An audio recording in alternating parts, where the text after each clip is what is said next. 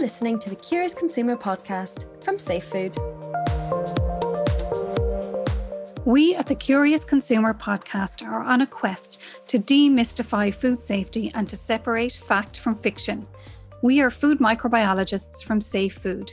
I'm Linda Gordon. And I'm Mairead McCann.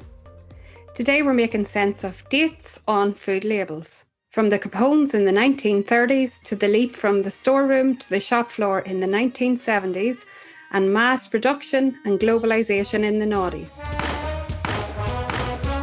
Nobody would associate the infamous mobster Al Capone with use-by dates on food labels.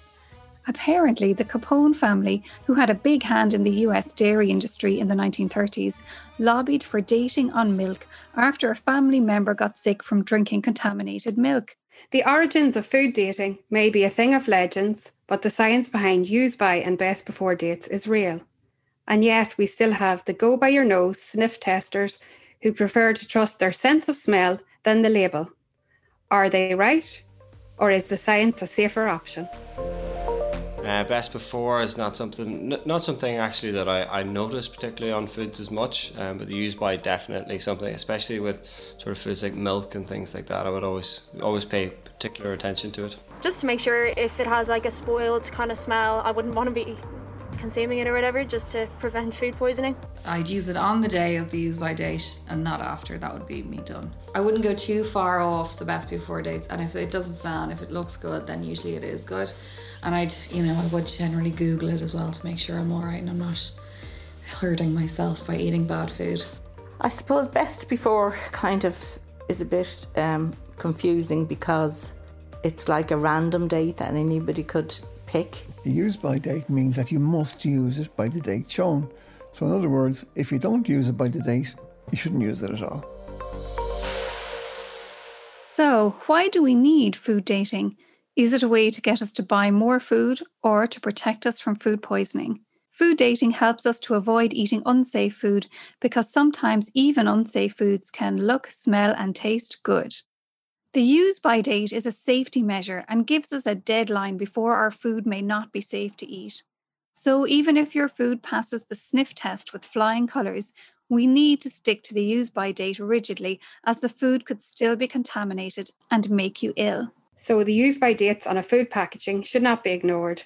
It's not just guesswork. The dates have been worked out by scientific testing. The kind of foods with a use-by date are perishable foods usually found in chilled display cabinets, such as cooked meats, dairy products and prepared salads. And then there's the best before date. Is that the same thing? Not quite. While you should never eat food past its use-by date, the best before date gives you a little bit of wiggle room. It refers to quality, so food is still safe to eat after the given date, but the flavour, smell or texture may be affected. Best before is used on foods with a longer shelf life like pasta, tinned foods or breakfast cereal. Bacteria can't usually grow on these foods, so food poisoning is not a concern. The Curious Consumer podcast always wants to hear from you, so we asked about best before dates and use by dates. At least used before means that it has to be used up before that date, but you kind of feel that foods have chemicals in them to keep them fresh for longer. It's too politically correct now. It's best before 12:30 on the 2nd. It's gone too close. If there's no bad smell of it and it seems fresh enough, why not use it? And I think it's a marketing ploy. The golden rule to remember is that use by date is a deadline, but best before is a guideline for when to eat your food. Understanding food labels helps us to avoid serious illness. Food past its use-by date could contain the food poisoning bacteria Listeria. Given the chance, Listeria bacteria will grow quickly in food, and unlike other food poisoning bacteria, Listeria can also grow slowly at refrigeration temperatures. For healthy adults, Listeria usually produces no symptoms or a mild flu-like illness. But for those with weakened immune systems or who are considered vulnerable, Listeria can cause a very severe illness or even death. So Linda, it's a very serious matter. Well, another issue is food waste. Use-by dates play an important role in reducing food waste. Did you know in Ireland, consumers produce 300,000 tonnes of food waste every year? In our house there's 2 of us, so we try really hard to use all the food we get in. So actually at the moment we're trying to buy a lot less kind of fresh food and meats and just buy like once or twice a week, because we were really bad at wasting food for a while there, and we were kind of stockpiling when we didn't need to.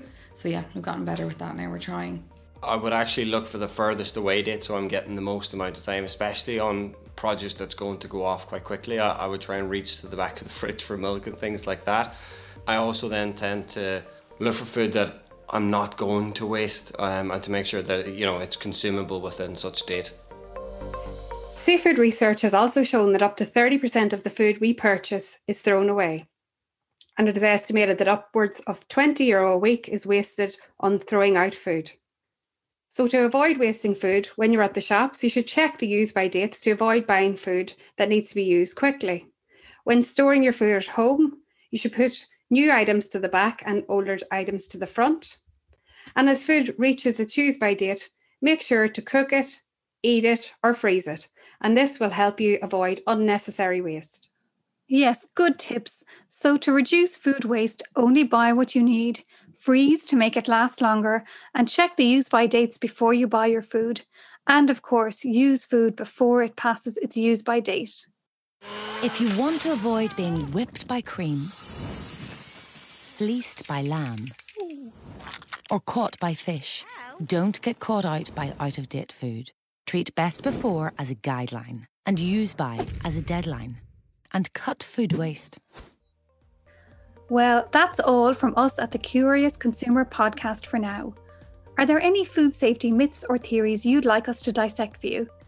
Let us know by emailing us at info@safefood.net or message us on the usual channels, Facebook, Instagram or Twitter. Yes, we'd love to hear what kind of food safety fables you've always wondered about.